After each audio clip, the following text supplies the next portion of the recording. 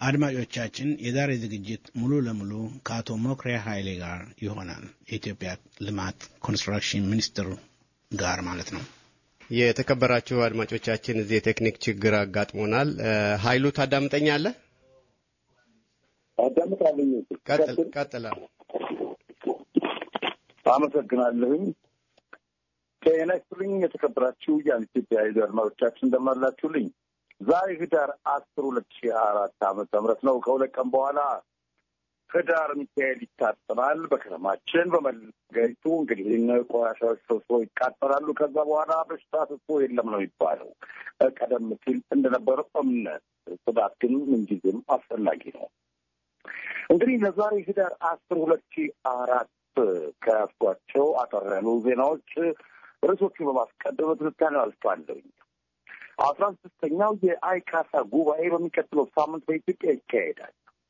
ኢትዮጵያዊው መምህር ፍትህ፣ መልካም አስተዳደርና ልማት የለም በሚል ራሱን አቃጠለ። አርቲስትና ፖለቲከኛ ደበበ እሸቱ ከእስር ተፈቷል። መንግስቱ ኃይለማርያም የቀድሞ የኢትዮጵያ መሪ የመጀመሪያ መጽሐፋቸውን አሳተሙ የሚሉባቸው ወደ ትንታኔው አልፋለሁ። ከ12 ቀናት በኋላ በአዲስ አበባ ከተማ ለተከታታይ 5 ቀናት የሚካሄደው 16ኛው የአይካሳ ጉባኤ ዝግጅት በሁሉም መስክ በመጠናቀቅ ላይ እንደሚገኝ የጤና ጥበቃ ሚኒስትር ዶክተር ቴዎድሮስ አድሃኖም እና የጉባኤው ዋና ሰብሳቢ ዶክተር ይገረሙ አበበ በሸራተን ሆቴል በጋራ በሰጡት ጋዜጣዊ መግለጫ ላይ አስታውቀዋል። ጉባኤው ለኢትዮጵያ የተለያዩ ጥቅሞችን እንደሚሰጥ የተናገሩት ዶክተር ቴዎድሮስ ከእነዚህም ውስጥ ሳይንሳዊ እውቀትንና ምርምሮችን ሊያካትት እንደሚችሉ ጠቁመዋል። ኢትዮጵያ ትልልቅ ዓለም አቀፍ ኮንፈረንሶች የማዘጋጀት አቅም እንዳላት ማሳየትና ከሌሎች አህጉራትና ሀገራት የተገኙ ምርጥ ተሞክሮዎችን የመቅሰም ዕድል ማግኘትንም እንደሚያስችል ጠቅሰዋል። ከጋዜጣዊ መግለጫው መጠናቀቅ በኋላም ለዶክተር ቴዎድሮስ ጥያቄ ቀርቦላቸው በጉባኤው 10,000 ሰዎች እንደሚገኙ ቀደም ሲል ተገልጾ ነበረ። በጉባኤው 10,000 ሰዎች እንደሚገኙ ቀደም ሲል ተገልጾ ነበር። እስካሁን ምን ያህል ሰዎች ለመምጣት ተመዝግበዋል ለተባለው 10,000 ሰዎች ይመጣሉ ለሚለው ጥያቄ ዶክተር ቴዎድሮስ እስካሁን 4,200 ድረስ ለመምጣት ተመዝግበዋል ብለዋል። አክለውም በቀጣይ ቀናት ውስጥ ቁጥራቸው ከፍ ያሉ ሰዎች ተገቢውን ነገር አሟልተው በጉባኤው እንደሚገኙ ያላቸውን እምነትና ተስፋ አስረድተዋል። በመምህርነት ሙያ ተሰማርቶ የነበረው የኔሰው ገብሬ የተባለ ኢትዮጵያዊ በሚኖርበት ዳውሮ ዋካ ዞን በአካባቢው ላይ ፍትህ፣ መልካም አስተዳደርና ልማት የለም በሚል በዞኑ የትምህርት ቢሮ ግቢ ውስጥ ባለፈው አርብ ከቀኑ 8 ሰዓት ላይ ራሱ ላይ ነዳጅ አርከፍክፎ ማቃጠሉንና ከ3 ቀናት በኋላ በደረሰበት ቃጠሎ ሕይወቱ ማለፉን ምንጮች ገልጸዋል። መምህር የኔሰው ገብሬ በጅማ ሳር ሰፈር ተወልዶ እስከ 7ኛ ክፍል ከዛም ወደ ዋካ ከተማ በመምጣት ከ7ኛ ክፍል ከተማረ በኋላ በአዋሳ መምህራን ማሰልጠኛ በቋንቋ በ1994 ተመርቋል። የኔሰው ትምህርቱን ካጠናቀቀ በኋላ በዛ በዋካ ዞን ካርጫ 2ኛ ደረጃና በዋካ የቴክኒክና ሙያ ማሰልጠኛ አማርኛና እንግሊዝኛ ቋንቋ 2 ዓመት በአጠቃላይ ለ4 ዓመታት ያህል አስተምሯል። ከዚህ በኋላ በሐዋሳና በወላይታ ተዘዋውሮ ያስተማረ ሲሆን ከ4 ወር በፊት የቋንቋ ትምህርት ለመክፈት አስቦ መኖሪያውን ከሐዋሳ ወደ ዋካ አዙሯል። ሆኖም በዳውሮ ዋካ ያጋጠመው የአካባቢው ነዋሪ የመልካም አስተዳደር ፍትህና የልማት ጥያቄዎችን አልተመለሰም በሚል ለዞኑ አስተዳዳሪዎች እያመለከተ ነበረ። የኔ ሰው ከነዋሪዎች ጋር በመሆን ጥያቄያቸውን ከክልሉ አስተዳደር እስከ ጠቅላይ ሚኒስትር መለስ ቢሮ ድረስ ቢያቀርብም መፍትሄ እንዳላገኙ የአካባቢ ሰዎች ይናገራሉ። ይህን ተከትሎ የዞኑ አስተዳዳሪዎች የአካባቢውን ሕዝብ ለተቃውሞ አስተባብረዋል ያሏቸውን ሰዎች ሲያስሩ መምህሩም አብሮ ይታሰራል። ሆኖም ከጥቂት ቀናት በኋላ ከእስር ሲለቀቅ 12 ሰዎች ግን እስር ቤት መቆየታቸውን በመቃወም ለካርጫ ፖሊስ ጣቢያ ቅሬታቸውን ቢያቀርብም መፍትሄ እንዳላገኘ እንደዚሁ እሱን ራሱ ማን እንዳሰረው ኃላፊነቱን የሚወስድ ሰው ሲያጣ በዚያኑ ዕለት የትምህርት ቢሮ ተሰብስቦ ወደሚገኙ አስተዳዳሪዎች ሄዶ እዚህ ከምትሰበሰቡ ለምን ለአካባቢው ችግር አፋጣኝ መፍትሄ አትሰጡም ብሎ ተቃውሞውን ከገለጸ ከ2 ሰዓት በኋላ ነዳጅ ገብቶ ወደ ትምህርት ቤቱ በመመለስ ራሱ አቃጥሏል ብለዋል የዓይን እማኞች። መምህሩ አደጋው ከደረሰበት በኋላ በአካባቢው ወደሚገኙ ሆስፒታል ተወስዶ ሕክምናው መከታተል የጀመረ ሲሆን ከአደጋው በኋላ ከታላቅ እህቱ ከታደለች በስተቀር ማንም እንዳያየው በ4 ፖሊሶች ጥበቃ እየተደረገለት ቆይቶ ሰኞ ከቀኑ 8 ሰዓት ላይ ሕይወቱ አልፏል።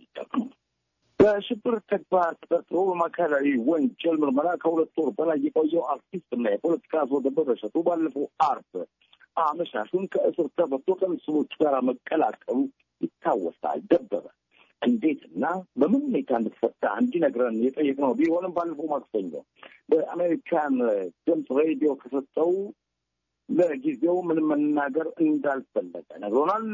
ስለሆነም በጉዳዩ ዙሪያ መጠነኛ ግንዛቤ ይኖራችሁ ዘንድ ከአሜሪካ ድምፅ ሬዲዮ ባልደረባ አዲሱ አበበ ጋር ያደረገውን አጭር ቆይታ ባጭሩ እንደሚከተለው አቀርባለሁ። ማዕከላዊ የቆየሁት 2 ወር ከ5 ቀን ግድም ነው። ማዕከላዊ የቆየሁት 2 ወር ከ5 ቀን ነው። በዚህ ጊዜ ውስጥ ቃል በተባለው መሰረት ሰጥቻለሁኝ። የወገብ ዲስክ መንሸራተት ችግር ስላለብኝ ቀዶ ጥገና ስላደረኩና ያመመኝ ስለነበረ አብዛኛውን ጊዜ ያሳለፍኩት ፖሊስ ሆስፒታል ነው። ሆስፒታል የማልሄድበት ጊዜ ቃል እየሰጠው ነበር። የፍርድ ቤት ቀጠሮ የተራዘመ ሄደ። 3 ጊዜ ያህል ፍርድ ቤት ቀርቤያለሁኝ። በስተመጨረሻ ግን ጉዳዩን አጣርተናል። መንግስት ደግሞ ሲጠረጥር ይይዛል፣ ሲፈለግና አስፈላጊ ሆኖ ሲያገኘው ይቅርታ ያደርጋል እና በይቅርታው መሰረት ወደ ቤቱ መሄድ ትችላለህ አሉ። እሺ ብዬ ባለፈው ሳምንት ዓርብ ማታ ከቤተሰቦቼ ጋር ተቀላቅያለሁኝ ካለ በኋላ እንደሚመስለኝ የሚጎዳ ሀሳብ የሚጎዳ ድርጊት ስላልፈጸምኩኝ አጣርተን ነጻ ስለሆንክ ይቅርታ አድርገን ወደ ቤት እንድትሄድ ፈቅደንልሃል ይላል ደበበ።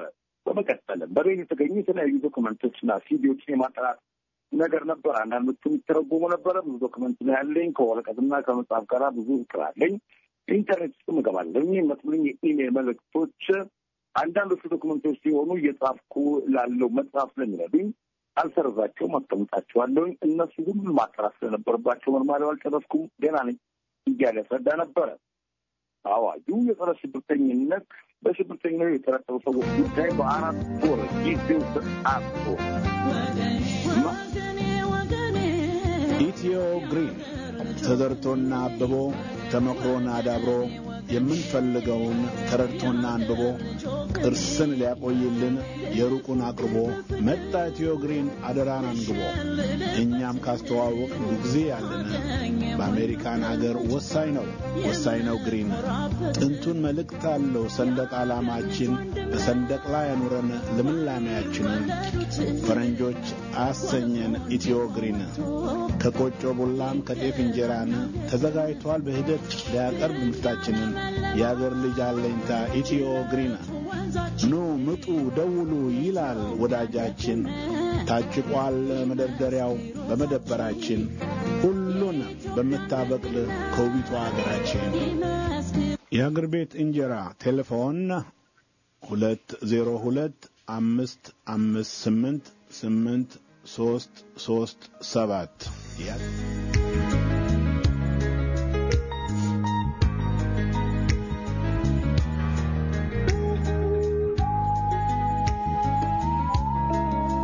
የተከበራችሁ አድማጮቻችን በዛሬው ፕሮግራማችን መመሰቃቀል በጣም አድርገን ይቅርታ እንጠይቃለን።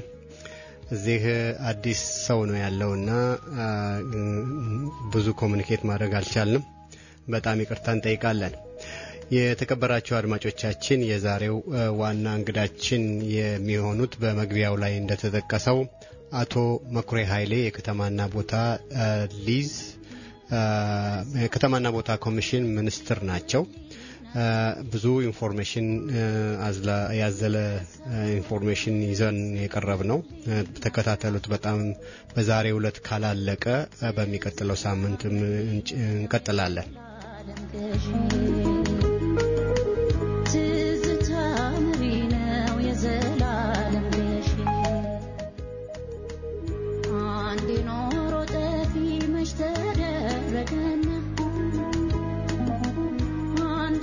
እንግዲህ ከብዙ ሳምንታት በኋላ የተከበሩ አቶ መኩሪያ ኃይሌ የከተማ ልማት ኮንስትራክሽን ሚኒስትር በዚህ በአንድ ኢትዮጵያ ባየር ላይ ይገኛሉ።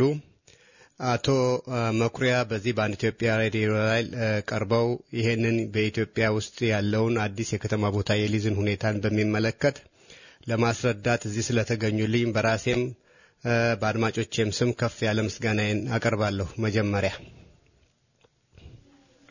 ለምን በጣም አመሰግናለሁ ድሉን ስላገኘ። እንግዲህ በዚህ ሄክቲክ በሆነ ጊዜው በተለይ ደግሞ በዚህ ምሽት መቼም እናንተ ጋር ሲመሽኛ ጋር ግማሽ ቀን ነውና ጊዜውን ወስደው እዚህ ስለተገኙ በድጋሚ አመሰግናለሁ።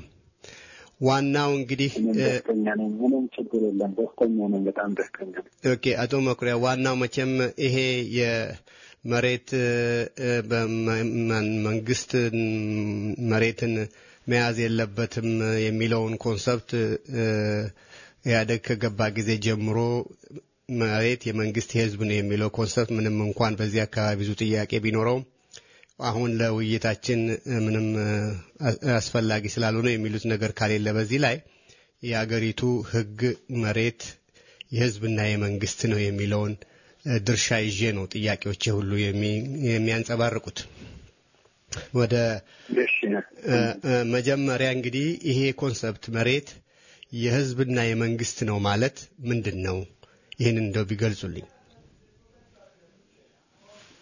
እንግዲህ ያው ሁላችንም እንደምናውቀው መሬት በሀብት ለመፍጠር በግብአትነት ከሚታዩ ጉዳዮች አንዱ መሬት ነው። ሀብት ለመፍጠር እሴት ለመፍጠር ግብአት ሆኖ ያገለግላል። ተፈጥሮ ሀብት ነው። በተለይ ሀገሮች ከአንድ እድገት ደረጃ ወደ ሌላ የእድገት ደረጃ ሲረማመዱ የመሬት የልማታዊ አቅሙ የማይተካ አስተዋጽኦ አለው። እኛ በታሪካችን ብዙ ውጣ ውረዶች ተራረቅብን የቆየን ህዝቦች ነን። በዚህም ምክንያት ከተለያዩ የዓለም ሀገሮች ወደ ኋላ ቀርተናል። አሁን ባለንበት ሁኔታ በፍጥነት መሄድ አለብን። እንደ ህዝብ እንደ ሀገር ሉዓላዊነታችንን አስከብረን ባለም ህዝቦች ፊት አንገታችን ቀና የምናደርግ ከሆነ ፍጥነት ጨምረን ልማታችን እና የሀብት መፍጠር ሂደታችን መፋጠን መቻል አለበት። በዛም ምክንያት ሀብት ሲፈጠር በተፈጥሮ በተገኘው ግኝት ሳይሆን ዜጎች ላባቸውን አንጠፍጥፈው አእምሯቸውን አስጨንቀው ጥረው ግረው ሀብት የሚፈጥሩበት ምቹ ሁኔታ ለማመቻቸት በማሰብ ነው መሬት የመንግስትና የህዝብ ነው የሚል አቋም የተወሰደው። ይህም በመሆኑ መሬት የመንግስትና የህዝብ ነው ሲባል የአንድ ፓርቲ ወይም ደግሞ የተወሰኑ ግሩፖች የሚጠቀሙበት ሳይሆን ህዝብ ዜጋ እንደ ዜጋ ለትምህርት፣ ለጤና፣ ለመንገድ፣ ለውሃ፣ ለስልክ በተለይ አነስተኛ ገቢ ላለው የህብረተሰብ ክፍል ለመኖሪያ እና ለአጠቃላይ ልማት መሰረት ሆኖ እንዲያገለግል በማሰብ ነው መሬት የህዝብና የመንግስት ሆኖ ከሌሎች ሀገሮች ጋር ለመወዳደር አቅማችን አሟጠን በመጠቀም የልማታችን እንቅስቃሴ ትልቅ አቅም እንዲሆን በማሰብና በዚህ ጽንሰ ሀሳብ በስተጀርባው ኖሮ ነው መሬት የመንግስትና የህዝብ እንዲሆን ኢህአዴግ እንደ መርህ ይዞ እየሄደ ያለው። ኦኬ እዚህ ላይ እንግዲህ የህዝቡ ድርሻ በዚህ መሬት እና የመንግስት ድርሻ መንግስት በኢንስቲትዩሽን ሀገርን በሚመለከት ሁኔታ ያው እርሶ እንዳሉት በተለያየ መንገድ ህዝቡን ቤኔፊሻሪ የሚያደርገውን ነገር ለመስራት ለሚፈልገው ነገር ሁሉ መሬቱ የመንግስት ድርሻ ሆኖ ይታያል። የህዝቡ ድርሻ ምንድነው? የህዝብ ድርሻ ስንል እንግዲህ ኢትዮጵያ ውስጥ አሁን ባለንበት የኢኮኖሚ መዋቅር ስናየው 83-82 ከመቶ አካባቢ አርሶ አደር ነው። አርሶ አደር መሬት የመጠቀም የተረጋገጠ ነው። ያርሳል፣ ይጠቀምበታል። በተለያዩ የተፈጥሯዊ ምክንያቶች ወይም ደግሞ በባዮሎጂካል ምክንያቶች ችግር በሚያጋጥመው ጊዜ መሬቱን ላልተወሰነ ጊዜ ማኮናተር መብት አለው። ያንም በኮንትራት ጊዜው ገንዘቡን ተቀብሎ ወደ ሌላ ስራ ሊሰማራ ይችላል። የኮንትራክት ጊዜው ሲያልቅ ደግሞ ተመልሶ መሬቱን የሚወስድበት ሁኔታ ይፈጠራል። ስለዚህ ህዝብ እንደ ህዝብ አርሶ አደሩ የመሬቱ ተጠቃሚ ይሆናል ማለት ነው። ከተማ ያለው የህብረተሰብ ክፍል ከሀብት አንጻርም ስታይ በጣም አነስተኛ የህብረተሰብ ክፍል ነው ሀብታም ልትለው የምችለው። አብዛኛው የህብረተሰብ ክፍል ዝቅተኛ ገቢ ያለው ነው። ይሄም በመሆኑ በትምህርት ቤት ቅድም በዘረዘርኳቸው መሰረተ ልማቶችና ለኢኮኖሚ አገልግሎቶች እኛ ሀገር እንደ መንግስት ልማታዊ መንግስት ነው። ልማታዊ መንግስት የመሆኑ ምክንያት ሰፊ የጋራ ቤቶች ግንባታ፣ አነስተኛ ተቋማት የማስፋፋት ስራ እንደ ትልቅ ዓላማ ይዞ እየሰራ ያለበት ሁኔታ አለ። ያም በመሆኑ ጥቃቅንና አነስተኛ የሚሰሩበት ቦታ በሼድ አይነት በክለስተር አይነት እየገነባ የሚሰጥበት ሁኔታ ይኖራል። ይሄም በመሆኑ የከተማው አብዛኛው ህብረተሰብ የሚጠቀምበት እድል አለው ማለት ነው። ይሄ የህዝቡን ተጠቃሚነት ነው የሚያረጋግጠው። የህዝብ ባለቤትነት በምትልበት ጊዜ የተፈጥሮ ሀብት ደን አለ። የጋራ ትምህርት ቤቶች በጋራ ነው የምትጠቀመው። መንገድ በጋራ፣ ጤና ተቋማት በጋራ ነው የምትጠቀመው። የተለያዩ የአረንጓዴ ልማት የፓርክ ሊሆን ይችላል፣ የእምነት ቦታ ሊሆን ይችላል። እነዚህ ሁሉ በጋራ ነው የምትጠቀመው። ስለዚህ ህዝብ እንደ ህዝብ በግል በእያንዳንዱ ቤተሰብ በማንቋት ወደ ኪሱ የሚመጣ ጥቅም በማምጣት ወይም ደግሞ በጋራ የሚጠቀምበት ሁኔታ በመፍጠር ህዝቡ በዚህ ደረጃ ባለቤት የሚሆንበትና ተጠቃሚነቱን በቀጥታ የሚያረጋግጥበት ሁኔታ እንዳለ ነው ማስቀመጥ የሚቻለው። ኦኬ። በገጠሩ መሬት ላይ መሬቱን በነፃ መንግስት ሰጥቶታል። ሲፈልግ ሸጦ ወይንም ሲፈልግ ኮንትራት ሰጥቶ ኮንትራቱ ሲያልተመልሶ ህይወቱ እስካለ መግባት ይችላል። እስከ ህይወቱ መጨረሻ ድረስ ሊጠቀምበት ይችላል የገጠሩን መሬት ማለት ነው። ያው መሸጥ ሳይሆን መጠቀም ይችላል። መጠቀም ለትውልድ ደግሞ ያው ማስተላለፍ ይችላል ማለት ነው። የገጠሩ የከተማው ቦታ ላይ ግን ተጠቃሚ ሆኖ የሚጠቀመው በሊዝ ነው በአዲሱ ህግ መሰረት ማለት እና አዲሱ ህጉ አዲስ አይደለም። ህጉ በ1988 ነው የወጣው። ዳግም ደግሞ በ1994 ተከልሶ ስራ ላይ የዋለ ህግ ነው። አሁን ለሶስተኛ ጊዜ ከደረስንበት የኢኮኖሚ የእድገት ደረጃና ካለው ፈጣን የኢኮኖሚ እንቅስቃሴ አንጻር ነው እንጂ አዲስ ህግ አይደለም። ኦኬ። ግን ይሄ በከተማ ላይ በሊዝ ቦታ የሚወስደው ሰው መሬቱን በሊዝ ሲወስድ መሬቱን ከመንግስት ላይ ገዝቶ ነው የሚወስደው ወይንም መሬቱን ሳይሆን ሊዙን ጥቅሙን የመጠቀሙን ነገር ከመንግስት ላይ ገዝቶ ነው የሚወስደው። በነፃ ሳይሆን በሊዝ ነው የሚያገኘው። ይሄንን በሊዝ የሚያገኘው ንብረት ከፍሎ ገንዘብ ከፍሎ ከሚያገኘውና በነፃ ካገኘው ከገጠሩ የገበሬው መሬት ጋራ የተለየ ነው እና ስለዚህ በከተማ የሚኖረው ሰው እንደ ህዝብ የመሬት አግኚ ስላልሆነ ተጠቃሚ ስላልሆነ የህዝብና የመንግስት የሚለውን ኮንሰፕት በህገ መንግስቱ ላይ ያለውን ሊቀበል ይችላል ወይ? ምናልባት ኮንስቲቱሽኑስ ላይ ችግር የለውም ወይ? ያው በኮንስቲቱሽኑ ላይ ያለው በህገ መንግስቱ የተቀመጠው ምንድነው? ዜጎች ሀብት ማፍራት እና ሀብታቸው በህግ ፊት ጥበቃ የሚደረግለት መሆኑ አንዱ የሚያስቀምጠው ይሄ ነው። ሁለተኛው ደግሞ የሚያስቀምጠው የተፈጥሮ ሀብት የህዝብና የመንግስት ይሆናል።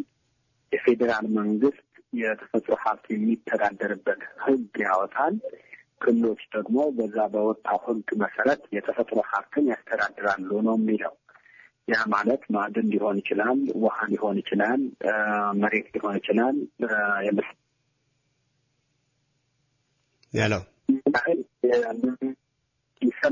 ይሰማል። አዎ ይሰማል። የህዝብ ነው ስንል የጋራ ተጠቃሚነቱን ነው የሚያረጋግጠው። በዋነኛነት የህዝብ ነው ስትል የጋራ እንደ ህዝብ የጋራ ተጠቃሚነቱን ነው የሚያረጋግጠው። እንደዚህ ተጠቃሚነት መሬት መሸጥና መለወጥ አይቻልም ነው በህገ መንግስትና የተቀመጠው መሰረታዊ ጽንሰ ሐሳቡ። በስተጀርባ ያለው መሬት ለልማት ለሀብት ለመፍጠር ልማት ለማፋጠን እሴት ለመፍጠር ትልቅ ግብአት ነው። ግን ዜጎች አቶ ይሰማል። አቶ ሞክሪያ እዚህ ላይ ትንሽ አንደርስታንድ ላረግ ለምንፈልገው መሬት የህዝብና የመንግስት ሲሆን በገጠሩ ተስማምተናል። በከተማው ደረጃ ግን መንግስት መሬትን ለግለሰቦች በገንዘብ ይሸጣል። ስለዚህ መንግስት የሚሸጠው ለህዝብ ላለው ሰው ነው የሚሸጠው፣ በከተማ ላለው ማለት ነው። ስለዚህ ህገ መንግስቱ ላይ መሬት የህዝብና የመንግስት ነው የሚለውን ኮንሰፕት የኢህአዴግን የራሱን ኮንስቲቱሽናል የህዝቡን መብት የተጋፋ አይደለም ወይ? ምክንያቱም በሊዝ ስለሚሸጥለት አይደለም። መሸጥ በሚለው አይደለምና መውሰድ ያለብን የገጠር የከውስ ሲተላለፍ የመጣ መሆኑን መውሰድ ያለብን። መሀል ላይ የሚገባ አካል የለም። በገጠሩ መሀል ላይ የሚገባ ይኮናከራል፣ መልሶ ይወጣል። ከተማ ላይ መንግስት በተለይ ማዘጋጃ ቤቶች ከህዝቡ ቀጥሎ ልማቱን ለማፋጠን የመጀመሪያው ጉዳይ ህዝቡ ነው። ግብር ከፋዩ በልማት አስተዋጽኦ የሚያደርገው ማዘጋጃ ቤቶች ላይ ለልማት ትልቁ አስተዋጽኦ የሚያደርገው የመጀመሪያው ሀብት ህዝብ ነው። ሁለተኛው ሀብት የሚሆነው መሬት ነው። በከተማ ማዘጋጃ ቤቶች ይሄ መሬት ለህዝቡ በላቀ ደረጃ ውጤታማ ለማድረግ ያንን መሬት መጠቀም ለሚፈልግ ሰው መንግስት ያስተላልፋል። መሬት ይሸጣል አይደለም፣ የመጠቀም መብት ይሰጠዋል። ይሄ የመጠቀም መብት ሲሰጠው በተለይ ገና መገለጫ ሊሆን የሚችለው መስፋፊያ አካባቢ ነው። መስፋፊያ አካባቢ አርሶ አደሮች ይኖራሉ። አርሶ አደሮቹ በጣም ከፍተኛ ካሳ ተከፍሏቸው ህይወታቸው በማይረበሽ መልኩ ሌላ አማራጭ ያኗኗር ዘዴ ተፈጥሮላቸው ገንዘብ ተሰጥቷቸው ሌላ የኑሮ ዘይቤ እንዲከተሉ ይደረጋል። ያ መሬት ተመልሶ ለህዝቡ ልማት እንዲውል ትምህርት ቤት ይሰራበታል፣ ጤና ተቋም ይቋቋምበታል፣ መንገድ ይሰራበታል፣ ስልክ፣ መብራት፣ ውሃ፣ የጎርፍ፣ የፍሳሽ ለእነዚህ ነገሮች በሙሉ እዛ የቀረው መጠቀም ለሚፈልግ ሰው ለኢንቨስትመንት ሊሆን ይችላል፣ ለአገልግሎት ሊሆን ይችላል። ያንን መሬት በሊዝ ጨረታ ይወጣል። ጨረታ ሲወጣ መሬቱ አይደለም የሚሸጠው፣ የመጠቀም መብቱ ነው የሚሸጠው። ያ የሚወዳደረው ሰው ግብርና ከሆነ ለ15 ዓመት ነው የሚኮናተረው። ንግድ ከሆነ ለ70 ዓመት ነው የሚኮናተረው። መኖሪያ ቤት ከሆነ ለ99 ዓመት ነው የሚኮናተረው። ስለዚህ ለ99 ዓመት ተኮናትሮ በካሬ ሜትር ይህን ያህል ገንዘብ ከፍላለሁ 500 ብር በካሬ ሜትር ለ99 ዓመት ከፍላለሁ ብሎ ነው ኮንትራት የሚገባው። ይሄ የገባውን ኮንትራት የቅድሚያ ክፍያ ከገባው ዋጋ 10% ሊከፍል ይችላል። 90%ቱ በ30 ዓመት በ40 ዓመት ይከፍላል ማለት ነው። ይሄ ከፍሎ በሊዝ ኮንትራት የያዘ ሰው በጣም ከፍተኛ ተጠቃሚ ይሆናል። እዚህ ጊዜ አሁን ሊዝ ላይ የተዛባ አስተሳሰብ አለ። ባለሀብት ለ99 ዓመት በዛ ቁራሽ መሬት ላይ ዋጋው ሳይቀያየር ለ99 ዓመት ዋስትና ያገኛል። በምሪት የሚይዝ ሰው ግን ከዓመት ዓመት የመሬት ኪራዩ ይቀያየራል። ከ5 ዓመት በኋላ ስንት ሊሆን እንደሚችል አያውቅም። ከ10 ዓመት በኋላም ስንት ሊሆን እንደሚችል አያውቅም። የአንድ ዓመት ኮንትራት ይዞ ነው የሚሄደው። የ99 ዓመት ሊዝ የገባ ሰው ግን የመጠቀም መብቱ ኮንትራቱ እስኪያልቅ ጊዜ ድረስ ያንን በዛ በቁራሽ መሬቱ ላይ በገባው ምጣኔ መጠን ነው ገንዘብ የሚከፍለው። ከ99 ዓመት በኋላ በዛ አካባቢ የልማቱ ሁኔታ እንዲነሳ የማያስገድደው ከሆነ ያንን ኮንትራት መልሶ ሊያድስ የሚችልበት ሁኔታ ይኖራል ማለት ነው። ስለዚህ ከመንግስት ወይም ደግሞ ከማዘጋጃ ቤት መሬት ተጠቃሚ የሚወስደው በመሬት ግዢነት ሳይሆን በግብ በተቀመጠ የማስታወቂያ ለሊዝ በኮንትራት እንደሚወስድ ነው የሚቀመጠው። ስለዚህ በኮንትራቱ መሰረት የመጠቀም መብት ብቻ ሳይሆን ግዴታም ይዞ ነው መሬቱን የሚገዛው።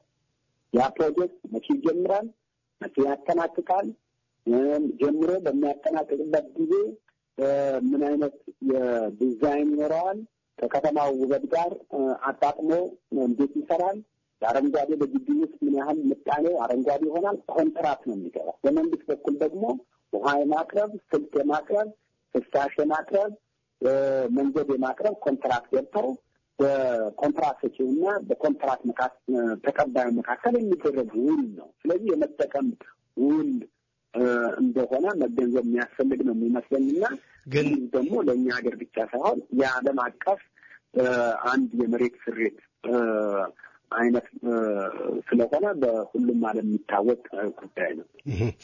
ግን አንዳንድ ጊዜ በመሬት ላይ የመጠቀም መብት ከሚለው ኮንሰፕት ጋራ በመሬት ላይም ሆነ በዛ በመሬት ላይ በሚደረገው ልማት ላይ የሚደረገው ሰርቲፋይድ የሚሆን ጉዳይ ወይንም ላይሰንስድ የሚሆን ጉዳይ ቦታው ራሱ ላይሰንስ ሆኖ በዛ ላይ መንግስት የሚያስከፍለውን ነገር መቀበል የሚለው ሁልጊዜ ሌላ አማራጭ ሊሆን የሚችልበት ነገር ሊኖር ይችል ይሆናል። ግን ይሄንን እስቲ ወደ ጎን እንተው፣ ብዙ የሚያከራክር ሊሆን ይችላልና በተለይ እኔ ኮንሰንትሬት ማደርገው በመኖሪያና በቢዝነስ ላይ ያሉትን የቦታዎች ነው። መሬት በሚመለከት ይሁን ወደ ከተማው እንምጣና በተለይ በዚህ የነባር ቤቶችን ባለ ንብረቶችን እርሶ እንደተጠቀሱት የሶሪ ኢንተርቪው ወደ 40 ጊዜ ነው የሰማሁትና በተለይ በአዲስ አበባ ከተማ ውስጥ ከ600,000 ሰው በላይ ብዙ ፒስ ኦፍ ላንድ አለ። ፒስ ኦፍ ላንድ የተለያየ ሰዎች አሉ። ከነዚህ 3/4 ደግሞ 2/3 ነው ማለት 2/3 ወደ የነባር ነው ብለዋል እርሶ። ይህንን ነባርነት ደግሞ አሁን ወደ የአዲሱ ህግ ነባሩን ከተሸጠ ወይንም ወደ ሶስተኛ ሰው ከተላለፈ በሊዝ ነው የሚሆነው የሚለው ኮንሰፕት ነው አሁን የመንግስት እየገፋበት ያለው የሚመስለኝ። እና ይሄ ኮንሰፕት ነው አነጋጋሪ ሆነው አንደኛ መንግስት እንዴት የነባርን ወደ ለልጁ ወይንም ካላወረሰ በስተቀር ሌላ ሰው ከወሰደው ይሸጣል ወደ ሊዝ ይገባል ነው። ይሄንን እንደው ቢገልጹልኝ በአጠር አድርገው። እንግዲህ አንተን በትክክል እንዳስቀመጥከው ነባር ይዞታ የሚለው አምባሳደርም አስተውልኝ ነበረ። ነባር የሚለው በተለይ ውጭ ላሉ ዜጎቻችን በሁለት አይነት መገንዘብ የሚያስፈልግ ነው የሚመስለኝ። አንደኛው ህጋዊ ሆኖ በማዘጋጃ ቤት የይዞታ ማረጋገጫ ኖሮ ምንም አይነት ቁራሽ መሬት ተፋት ይኖረው ያንን መሬት በተመለከተ ነው አሁን በሊዝ አዋጁ ላይ ተደራሽ ለማድረግ እየታሰበ ያለው። ስለዚህ ይህንን በተመለከተ ለማንኛውም ሰው ግልጽ መሆን ያለበት አንድ ካሁን ባለንበት የነጻ ገበያ ስርዓት ውስጥ ኑሮ ውድድር ነው፣ ንግድ ውድድር ነው። ውድድር በሚኖርበት ጊዜ ደግሞ በተመጣጠነ የውድድር ሜዳ ላይ መገኘት የግድ ነው የሚሆነው። አንዱ በኪራይ ወይ በምሬት በአመት በሚከፈል የቦታ ግብር ንግዱ ላይ ይወዳደራል። ሌላው ደግሞ በሊዝ ጨረታ መሬት ይዞ የሚወዳደርበት ሁኔታ አለ። ይሄ ፕሌግራውንዱ አንፌር ነው የሚያደርገው። ይሄም ሆኖ ሲያበቃ የማህበራዊ ሽግግር ያልተመጣጠነ ውድድር በመኖሩ ምክንያት ብቻ አንድ ጊዜ የሆነ አዋጅ አውጥተህ ከዛሬ ጀምሮ ሁላችሁም በኩል ሜዳ ላይ ትወዳደራላችሁ ማለት አትችልም። የማህበራዊ ሽግግሩ የሰዎች ህይወት በማያናጋበት የኢኮኖሚ ይዞታቸው በማያናጋበት ግን በተቻለ መጠን የችግር ሽክርክሪቱ በተደማሪ መውጫ ቪሼስ ሰርክሉ በኤግዚት ቨርቹዋል የሆነ ኤግዚት ስትራቴጂ ያስፈልገዋል ነው እንደ ኢህአዴግ እየተቀመጠ ያለው። ስለዚህ ይሄ ለማድረግ ደግሞ አንድ ጊዜ የሆነ አዋጅ አውጥተን በ1988 የወጣው አዋጅ መንግስት ሁኔታዎች አመቻችቶ ሁሉንም ነባር ይዞታዎች ወደ ሊዝ የሚገቡበት ሁኔታ ሊያመቻች ይችላል ይላል። እስካሁን ያንን መፈጸም አልቻለም። በ1994 የወጣ አዋጅን በተመሳሳይ ያንን ያስቀምጣል፣ ግን ተግባራዊ አልሆነም። አሁን ካለን ልምድ ይሄ ጉዳይ በሆነ ጊዜ አዋጅ አውጥተህ ነባር ይዞታዎች ከዛሬ ጀምሮ ሁሉም ወደ ሊዝ ገብተዋል ቢባል የሚፈጠረው የኢኮኖሚና የማህበራዊ ውጥንቅጥ ከፍተኛ ሊሆን ስለሚችል ይሄ ቀስ በቀስ ወደ ኢኮኖሚ ወደ ትክክለኛ ውድድር ሜዳ እንዲገባ ለማድረግ ታስቦ ነው ይሄ ስትራቴጂ የተቀየሰው። ይሄን በመሆኑ ከትውልድ ወደ ትውልድ በሚሸጋገርበት ጊዜ ውስ ሲሆን ብዙ ጊዜ በተፈጥሮ ሕግ ምክንያት የሚመጣ ጉዳይ ነው። በእርጅና ሊሆን ይችላል፣ በሞት ሊሆን ይችላል፣ በተለያየ አይነት ምክንያት ይሄንን ውሱ በኪራይ እንደነበረ ይቀጥል። የቤተሰብ መናጋት ሊያመጣ ይችላል፣ የማህበራዊ ቀውስ ሊያመጣ ይችላል። ስለዚህ ይሄን እንደነበረ ይቀጥል ነው የተቀመጠው። ሁለተኛው አንዱ ሰው የያዘው መሬት ወደ ሌላ ሰው በሽያጭ በሚያስተላልፍበት ጊዜ የኢኮኖሚያዊ ሁኔታ አማራጮቹን በሙሉ አይቶ በተሻለ ህይወት በተሻለ ስራ ይዞታውን ወደ ሌላ ሰው ያስተላልፋል ማለት ነው። ይሄ 500 ካሬ ሜትር ካለው የራሱ የገነባው ቤት ካለ 500 ካሬ ሜትሩ ወደ ሌላ ሰው ያስተላልፋል ማለት ነው። ይሄ የሚያስተላልፈው ሰውዬ የመጠቀም መብቱ ሲያስተላልፍ የሚያገኘው ጥቅም ይኖራል። 500 ካሬ ሜትር ቦታ ሲያስተላልፍ በ500 ካሬ ሜትሩ ላይ 200 ካሬ ሜትር ላይ ያረፈ ቤት ሊኖረው ይችላል። ይሄንንም ያስተላልፋል፣ ቤቱን ይሸጠዋል። በእነዚህ በሁለቱም ድምር የሚያገኘው ገንዘብ ይኖራል። ያንን ሀብቱን ይዞ እሱ ከዛ የመጠቀምም የንብረት ባለቤትነትም ለሌላ ሰው ያስተላልፋል ማለት ነው። ያንን የተረከበው ሰው የመጠቀም መብቱን የተረከበው ሰውና ቤቱን የገዛው ሰው ከዛ ጊዜ ጀምሮ የሊዝ ገንዘብ ይከፍላል ነው የምናያቸው። አሁን ካለው አጠቃላይ ሁኔታ በእንዱ ላይ የምናያቸው ነገሮች ይኖራሉ። ስለዚህ የተላለፈለት ሰው ኑሮውን በማያናጋበት ግን አዋጭ ሊሆን በሚችል መልኩ ያንን የመሬቱን የመጠቀም መብት የ500 ካሬ ሜትሩ እና በ500 ካሬ ሜትር ላይ ያረፈው የ200 ቤት ሁለቱንም ይዞ ይቀጥላል ማለት ነው። ስለዚህ ይሄ በሚሆንበት ጊዜ በመሰረታዊነት ዜጎች በተለይ ውጭ ያላችሁ ተወላጆች ማወቅ ያለባቸው ይሄም ቢሆን ከፍተኛ ጠቀሜታ አለ። በዛ አካባቢ የ500 ካሬ ሜትር ቦታ በጨረታ ይሸጥ ቢባል 15,000 ሊሆን ይችላል፣ 12,000 ሊሆን ይችላል በካሬ ሜትር። አሁን ግን የሚተላለፈው ለጨረታ መነሻ በተደረገ ዋጋ ነው። የሊዝ ዋጋ የሊዝ ክፍያው የተላለፈለት አካል እየከፈለ ይቀጥላል ተብሎ የተቀመጠው። ያ ማለት ምን ማለት ነው?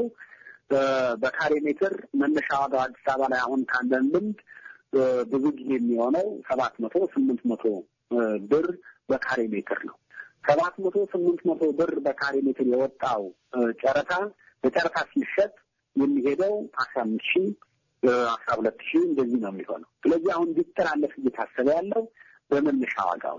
ስለዚህ ይሄ በምንም አይነት መልኩ በኢኮኖሚውም ይሁን በማህበራዊ ሁኔታው ምንም አይነት ቀውስ ይፈጥራል ብለን ጥናቶቹ ይህንን ያረጋግጡ። አቶ መክረ በመሆኑ እዚህ ላይ ትንሽ እንዲየገባን እንድንሄድ ለማድረግ በተለይ ይሄ አንድ ሰው እኔ ነባር ንብረት ቢኖረኝ ብሸጥ የሚገዛው ሰው በሊዝ ነው የሚገባው ለ99 ዓመት መኖሪያ እስከሆነ ድረስ። ነገር ግን ከኔ ላይ ለኔ ከፍሎ ገንዘብ የመሬቱን እንደገና ደግሞ የሊዝ ገንዘብ ይከፍላል ማለት ነው። አሁን ለአንተ የሚከፍለው አንደኛ በመሬቱ ላይ የመጠቀም መብቱ ሲተላለፍ የሚገኘው ቅድም ከሊዙ ዋጋ ልዩነት ጋር ተያዘ የመጀመሪያው ሰው የሚያገኘው ጥቅም ይኖራል ማለት ነው። ሁለተኛ ደግሞ ለአፈራው ሀብት ቅድም አንተ በመግቢያችን ላይ ያነሳው በሕገ መንግስቱ የተረጋገጠለትን የሀብቱን የመጠበቅ መብት ከራሱ ያፈራውን ሀብት ወደ ሌላ ሰው ሲያስተላልፍ ያ ሀብቱን ከሚሸጠው የሚገኘው ጥቅም ይኖራል። ስለዚህ እነዚህ ሁለቱ ጥቅሞች የመጀመሪያው ባለቤት ያገኛል። ሁለተኛው ባለቤት ግን በመጀመሪያው ክፍያ ላይ በጣም አነስተኛ ክፍያ ለመንግስት ሊከፍል ይችላል። በጣም ትንሽ ክፍያ የመሬት ግብር በየዓመቱ የመክፈል ግዴታ አለበት ምሪት ቢሆን ኖሮ። ስለዚህ አሁን ግን ያቺ የዓመት ክፍያዋ ወደ ሊዝ ትቀየራለች ማለት ነው። የመሬት የገቢ የኪራዩ ቢሆን ኖሮ ለ99 ዓመት ነበር ይከፍል የነበረው።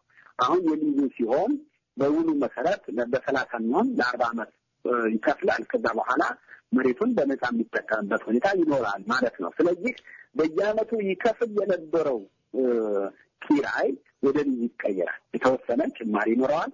ከሊዝ ጨረታ ዋጋ ደግሞ በጣም በከፍተኛ ሁኔታ ያነሰ ይሆናል ማለት ነው። ስለዚህ ያ የሚገዛው ሰው ለ500 ሜትር ካሪ ለቤትና ለቦታ ከከፈለው ገንዘብ ውጪ ለሬስት ኦፍ ቦታውን ኦን የሚያደርገው ገዢ የሚከፍለው በአሁን ጊዜ ባለው የመሬት ግብር ማለት ነው እንጂ እስነተ ሊዝ ላይክ ሊዝ እንዳለው ሰው 120 200 ሺህ 300 ሺህ ለሊዝ ለ99 ዓመት የሚከፍለው አይደለም ማለት ነው። የሊዝ ክፍያ ይከፍላል። ክፍያው ግን በሊዝ ጨረታ ከተወዳድሮ ከሚገዛ ሰው ጋር የሚወዳደር ዋጋ አይደለም። ፋር ቢሃይንድ ሎ ነው። በጣም አነስተኛ ነው የሚሆነው። ስለዚህ የኪራይ መሆን ይቀርና በየዓመቱ የሊዝ ክፍያውን ይከፍላል ነው። ከግብሩ የበለጠ ከሊዝ የጨረታ ዋጋ ያነሰ ስሙ ደግሞ የሊዝ መነሻ ዋጋ አዋጁ አሁን በደረጃ ስለሚለቀው የሊዝ መነሻ ዋጋ ተብሎ የሚገለጸው ነውና የሊዝ መነሻ ዋጋ ይከፍላል ማለት ነው። ኦኬ ባንድ እስቲ አሁን ይሄንን እስካሁን እንዳወራ ነው ሁሉ እርሶ በነፃ ገበያ ደረጃ ገበያው የሚወስነው ነገር ነው ብለዋል። ያንን ነገር ነው ኢትዮጵያም እንደ መርህ ይዛ ማራመድ የምትፈልገው በህገ መንግስቱ። ነገር ግን አሁን ደግሞ እርሶ እንደሚሉኝ ካፕ እየተበጀ ነው። ለምሳሌ የዋጋው 700 በሜትር ካሪ 700 ሜትር ካሪ ሆነው ለማክሲመም እስከ 13000 ብር ድረስ ነው መሸጥ የሚችለው አዲስ አበባ ውስጥ ብለው ሲሉ ሰምቾታለሁና ይሄንን በአንድ የመሬት ፉክክር ላይ ነጋዴው ባለ ንብረቱ በዚህ ብቻ ነው መሸጥ የምትችለው ንብረትክን ብሎ ማገዱ ምን ነው የሚያመለክተው የነፃ ገበያነቱን? ይሄ አሁን ለውይይታችን በውጭ ላለው ሰው በምሳሌ ማስረዳት ሊጠቅም ይችላል በሚል ነው ምሳሌዎች እያነሳ ያለው 500 700 እያነሳ ያለው በምሳሌ ሰው በደንብ መረዳት እንዲችል ነው። 12000 15000 እያልካለው በምሳሌነት ለማስረዳት ነው። ቁጥሮቹም በተጨባጭም ያንን ያመላክታል። ሰው በምሳሌነት እያነሳ መሆኑን እርሱ አንዱ ታሳቢ እንዲደረግልን ይፈልጋል። ሁለተኛው መሰረታዊ ጽንሰ ሐሳቡ እና በደንብ መግባባት የሚቻለው መጀመሪያ እንደ ሀገር አሁን እኛ የምንከተለው መርሆ መሬት የህዝብና የመንግስት መሆን አለበት። ዜጎች ሀብት ሲፈጥሩ ጥረው ግረው መፍጠር አለባቸው። በዚህ አይነት መንገድ ስንሄድ ነው ሌሎች ሀገሮች የደረሱበት ደረጃ ልንደርስ የምንችለው። መሬት በመግዛት ሀብት መባከን የለበትም። ስለዚህ ዜጎች ያላቸውን ሀብት መሬት በመግዛት ሳይሆን ሌላውን ሀብት በመፍጠር ነው መረባረብ ያለባቸው የሚለው ጽንሰ ሐሳብ በጣም መሰረታዊ ይመስለኛል። ስለዚህ ይህንን የያዘ ሰው የመሬቱ ዋጋ በጥናት ነው የሚወሰነው። እዛ አካባቢ ያለው አጠቃላይ የኢኮኖሚ እና የመሰረተ ልማት እንቅስቃሴን ታሳቢ ተደርጎ ነው የመሬት የመጠቀሚያ ዋጋው የሚወሰነው። በየዓመቱ ይወሰናል። ይሄ ሲወሰን መንግስት በምርጫ የሚያሸንፈው መንግስት ህዝብን በመወከል ነው ያንን ስልጣን የሚይዘው። ያንን ስልጣን የያዘው አካል ህዝብን በመወከል የመሬቱ የመጠቀም ዋጋ ያወጣ ይሄዳል ማለት ነው። ይሄን በመሆኑ የመሬቱ ዋጋ የህዝብና የመንግስት የሆነውን ንብረት ዋጋ ነው የወጣው ማለት ነው። እናንተም ሀገር ሀብት ፕሮፐርቲ ቫልዩ ይደረጋል። ያ ቫልዩ የተደረገው ፕሮፐርቲ ታክስ ተከፍላላችሁ እናንተም ጋር። ስለዚህ ያኛው የገበያ ዋጋው የማውጣት ጉዳይ ካልሆነ በስተቀር መንግስት ይሄ ነው ዋጋው የቤቱ ዋጋ ይሄ ነው ቤትን በዚህ ነው የምትሸጠው የሚል የዋጋ ጣራ ያስቀመጠ አይደለም። ይሄ ቅድም ያስቀመጥኩት 15000 13000 የሚባለው ደግሞ መንግስት ይሄ ነው ጣራው እያለ አይደለም። መነሻው የዛ አካባቢ መሬት ዋጋ መነሻው ይሄ ነው የሚል መነሻ ነው እያቀረበ ያለው። ስለዚህ በዛ ቦታ ላይ ያለውን ሰው ቢሆን የመንግስትና የህዝብን መሬት የመጠቀም መብት አለው እንደዜጋ። ሌላው ዜጋ ይህንን የመጠቀም መብት የለውም መኖሪያ ቤት ላይ። ስለዚህ ያ መብት አለው። ያ መብቱ ወደ ሌላ ሰው ሲያስተላልፍ የዛ አካባቢ ዋጋ ይዞ ያስተላልፋል። በዋነኛነት ራሱን ነው የሚጠቅመው። ከዛ አልፎ ደግሞ ለሀገራችን ትራንስፎርሜሽን ትልቅ አስተዋጽኦ ያለው ጉዳይ ነው የሚሆነው። በዚህ ሂደት ነው አየኸው አሁን አዲስ አበባ ላይ በአመት 50000 ቤት እየገነባ ነው ያለነው። ይሄ 50000 ቤት ሲገነባ ከተሰበሰበው ገቢ አይደለም ወይ ደግሞ ከፌደራል በተመደበው ብር አይደለም። አዲስ አበባ ላይ ሁሉ ቤት እየተገነባ ያለው ከመሬት ከሊዝ ከተገኘው ገንዘብ ነው። ስለዚህ አነስተኛ ገቢ ያለው የህብረተሰብ ክፍል ቤት እያገኘ ነው። አዲስ አበባ ባለፉት 2 አመታት 54% ነበር የውሃ አቅርቦት። አሁን 94% እየደረሰ ነው ያለው። ይሄ ውሃ እየገባ ያለው ለአነስተኛ ገቢ ላለው የህብረተሰብ ክፍል ነው። መንገድ በስፋት እየተሰራ ነው ያለው። መብራት በስፋት እየገባ ነው ያለው። የጽዳት ሁኔታ እየተሻሻለ ነው ያለው። ትምህርት ቤት እየተገነባ ነው ያለው። ጤና ተቋማት በየወረዳው 116 ወረዳ ላይ እየተገነባ ነው ያለው። ይሄ ሁሉ ለህብረተሰቡ የሚጠቅም ገቢ ነው። መንግስት የትም አይወስደውም። እናንተ ጋር ሀገር ያለው በሀብት ክፍፍል ላይ ያለው ችግር የምታየው ነው። እዚህ ሀገር ብናድግም ያቀውስ መምጣት የለበትም ነው አጠቃላይ ሀሳቡ። ባለሀብቱ የሚጠቀምበት አነስተኛ ገቢ ያለው የህብረተሰብ ክፍል የሚጠቀምበት ስርዓት መፍጠር ነው ጽንሰ ሀሳቡና በዛ ደረጃ መርዳት አያስፈልግም ወይ? የእንትኑን የነጻ ገበያ ስርዓቱን መገደብ ተደርጎ መወሰድ የለበትም ለማለት ነው። ኦኬ አቶ ሞክሪያ እንደሚያውቁት በእውነቱ እርሶ ትክክል ኖት። ይሄ ሁሉ ነገር መንግስት የሚያደርገው እዛው ኢትዮጵያ ላይ አትሊስት ይሄንን እርሶ እንዳሉ ወደ ኋላ የቀረነውን ነገር አንስቶ ኢትዮጵያ ከሌላው ዓለም እኩል እንድትሆን የሚፈልግ ራዕይ ስላለው መንግስት ይሄ የተሻለ መንገድ ነው ብሎ የሚተልመው ነገር እንደሆነ ብዙዎቻችን ይገባናል። ነገር ግን ደግሞ መንግስት ከሚያስበው ጭንቅላት ውስጥ ወጣ ብለን በእያንዳንዱ ኢንዲቪጁዋል ቤት ደግሞ የእያንዳንዱ ሰው የየራሱ ችግር እንዳለው መቼም ብዙ ሰው ይረዳል፣ መንግስትም ይሄን ይረዳል። ስለዚህ በግለሰብ ደረጃ አንድ ሰው 500 ሜትር ካሬ ላይ ተቀምጦ በአዲስ አበባ ከተማ ውስጥ አንድ ደሳሳ ጎጆ ቤቱ ላይ አስፍሮ የተቀመጠ ሰው ይሄ ሰውዬ ከብዙ አመት ይዞት በነባር ንብረትነት ቁጭ ያለውን ንብረቱን ይዞ ሲቀመጥ ይሄንን አሁን በሚፈልገው መጠን እርሶ ካፕ የለውም ኮምፒቲሽኑ የሰፋ ነው የሚሉኝ። ስለዚህ እኔ አንድ ደሳሳ ጎጆ 500 ሜትር ካሬ ላይ ቢኖረኝ አዲስ አበባ መሬት ውስጥ ያንን ቦሌ እንዳለው መሬቴ በ20000 ካሬ ሜትሩ መሸጥ ይችላል ማለት ነው። አሁን ያው ማለት እንግዲህ እኮ የጽንሰ ሀሳቡ የመጀመሪያው ህገ መንግስቱ ሲረቅም የነበረው የአቋም ልዩነት ነው እና የክርክር መሰረታዊ ጉዳይ ነው የሚሆነው። እኛ የምናራምደው መንግስት እና ለመገንባት የምናስበው መንግስት ልማታዊ መንግስት ነው። ይሄ ልማታዊ መንግስት በተመረጠ ጉዳዮች ላይ የመንግስት ጣልቃ ገብነት ለህብረተሰብ ዘላቂ ሰላም፣ ዘላቂ ዲሞክራሲ ተገቢ ነው፣ ለሀገራችን ይበጃል የሚል አቋም ነው። የአቋም ልዩነት ነው ሊሆን የሚችለው። ስለዚህ ከዚህ አንጻር መሬት በመሸጥ የሚገኝ ጥቅም የኋላ ሀገራችን ያጠፋታል። ምክንያቱም መሬት ተሻምተት ይዛል። አገዳጃ ቤት ዘመድ ካለ፣ የፖለቲካ አመራር ካለ፣ ባለስልጣን ካለ በሆነ አይነት መልኩ ተሻምቶ መሬት የሚሰው በአንድ አመት በሁለት አመት ቱጃር የሚሆንበት ሁኔታ ነው የሚፈጠረው።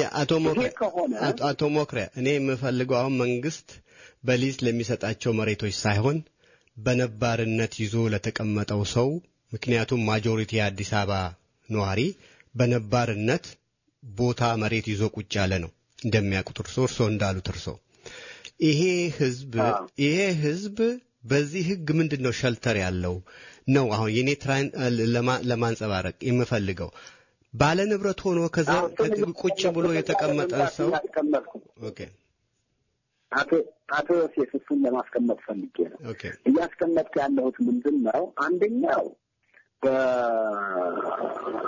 በጣም መጠን በሌለው መልኩ ከመሬት መጠቀም የለበትም ነው ከመጠን በሳተ መልኩ ኢኮኖሚውን የሚያመጣውን የላቀ ዋጋ በመሬት ላይ ለመጠቀም ስፔኩሌት ማድረግ የለበትም ዜጎች ዋና መሰረታዊ አስተማማኝ ጉዳያቸው ሊሆን የሚገባው በላባቸው ግረው የሚያመጡት ሀብት መሆን አለበት ስለዚህ ያንን በተመለከተ ያንን ያለምንም ገደብ ገበያውን ያመጣው ሊያገኝ የሚችለው በቤቱ ላይ ነው መሬቱ ላይ ግን የመጠቀም መብቱ ላይ ነው ሊያገኝ የሚችለው የመጠቀም መብቱ ላይ ያ አንተ ያነሳው 500 ካሬ ሜትር የመጠቀም መብቱ ላይ በናቀ ደረጃ ተጠቃሚ ይሆናል ያ ደግሞ ልዩነቱ በግልጽ አስቀምጬልሃለሁ ልዩነቱ ምንድነው ይሄ ሰው ቤቱ ብቻ ነው አንተ ባለቤት የምትሆነው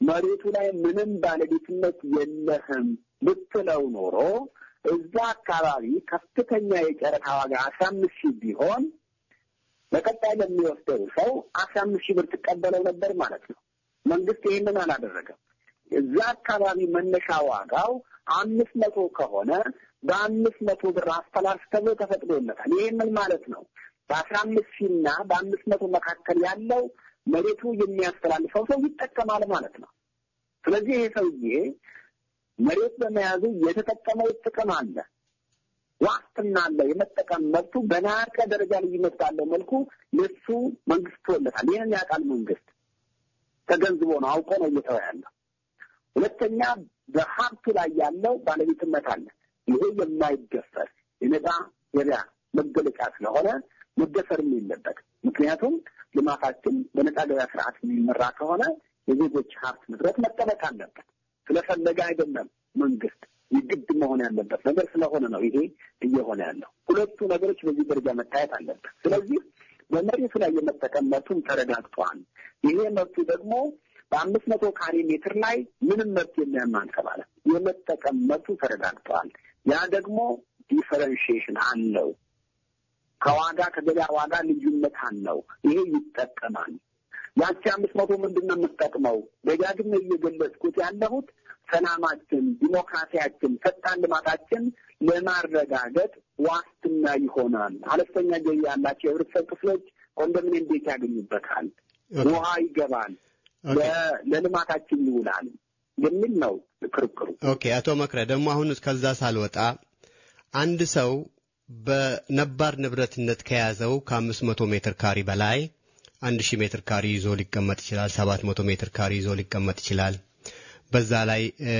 ደግሞ ይሄ በነባርነት የያዘው ከ500 ሜትር ካሬ በላይ ደግሞ እንደምሰማው ትክክልም ከ500 ሜትር ካሬ በላይ የያዘ ሰው በትርፍ ቦታነት መንግስት ይወስደዋል ነው አንደኛ ይሄ ትክክል ነው ወይ በነባርነት ከ500 ሜትር ካሬ 1000 ሜትር ካሬ 2000 ሜትር ካሬ የያዘ ሰው ለብዙ አመት ይዞት እስከሆነ ድረስ ይወሰዳል ወይ ነው ደህና ታውቃኛል ውይይታችን ሲጀምር ይሄንን ጉዳይ ለማንሳት ፈልጌ ነበር ነባር የሚለው በሁለት ከፍለን ብናየው የሚልና ከሊዝ አዋጁ ጋር የተያያዘውና ህጋዊ በሚለው ላይ ነው ክርክራችን የቀጠልነው አሁን ያነሳው በጣም እያከራከረ ያለ ጉዳይ ነው ይሄ ምንድነው ቀደም ሲል ሁላችንም እንደምናውቀው ከአዲስ አበባ የተቆረቆረችው በ1889 ነው አሁን 124ኛ ዓመቷ ይዛለች አዲስ አበባ ያኔ የነበሩ ዜጎች ከትውልድ ወደ ትውልድ ሲያስተላልፉ የማዘጋጃ ቤት ዋስትና ሰርተፊኬት ኖራቸው ያልሆነበት ሁኔታ አለ በደርግ ጊዜ የመኖሪያ ቤት የይዞታ ጣሪያ 500 በሚል ገድቦታል በዛ ጊዜ የያዙ ሰዎች ከ500 በላይ የያዙ ሰዎች ህጋዊ የማዘጋጃ ቤት የይዞታ ማረጋገጫ ሳይኖራቸው የያዙ አካላት ያንን መጨረስ መቻል ነበረባቸው መንግስትም ተካፍሎ ማስጨረስ መቻል ነበረበት እነሱም ባለማስጨረሳቸው ያው ይመለከታቸዋል ማለት ነው መንግስትም ባለማስጨረሱ ህገወጦች ናቸው ከዛሬ ጀምሮ ቤታችን ይፈርሳል ሊል አይችልም በዚህ ምክንያት በተለየ መልኩ አዲስ አበባ ላይ መመሪያ ወጥቶ ይሄ አዋጅ ተግባራዊ ከመደረጉ በፊት ይጠናቀቃል ብዬ እገምታለሁ። ከ50,000 ይዞታዎች አሁን ህጋዊ እየተደረጉ ነው ያሉት። እነዚህ 500,000 ከ50,000 የሚያንሱ ይዞታዎች 50 ካሬ ሜትር በላይ ሲሆን ይወሰድባቸዋል አይደለም። 50 ካሬ ሜትሩ በኪራይ ይሆናል። እንቅርሳ 500 ካሬ ሜትሩ ከ500 ካሬ ሜትር በላይ የሆነው ደግሞ ወደ ልጅ ይገባል። ፕሮጀክት አቅርበውበት ይፈቀድላቸዋል የሚል ነው። የተከበራችሁ አድማጮቻችን በሚቀጥለው ሳምንት ቀሪውን ፕሮግራም ይዘንላችሁ እንቀርባለን። ብዙ ማብራሪያ ያለው እና በሚቀጥለው ሳምንት እንድትከታተሉት እንጋብዛችኋለን። ዳመና እንግዲህ አንተም እኔም ቁጭ ብለን እዚህ ብዙ ተምረናል። ኢንተርቪው እንዴት ነው ያየው? ባለና አንዴቃ ወላ አስገራሚ ነው ነገሩ። ከምኒልክ ጊዜ ነው የጀመረው። እንግዲህ በእኔ አስተሳሰብ ከአድዋ መልስ መቼም አድዋ የኢትዮጵያን ነገር ሁሉ በዓለም ደረጃ የሚያሳወቀ ነው፣ የቀየረም ነው።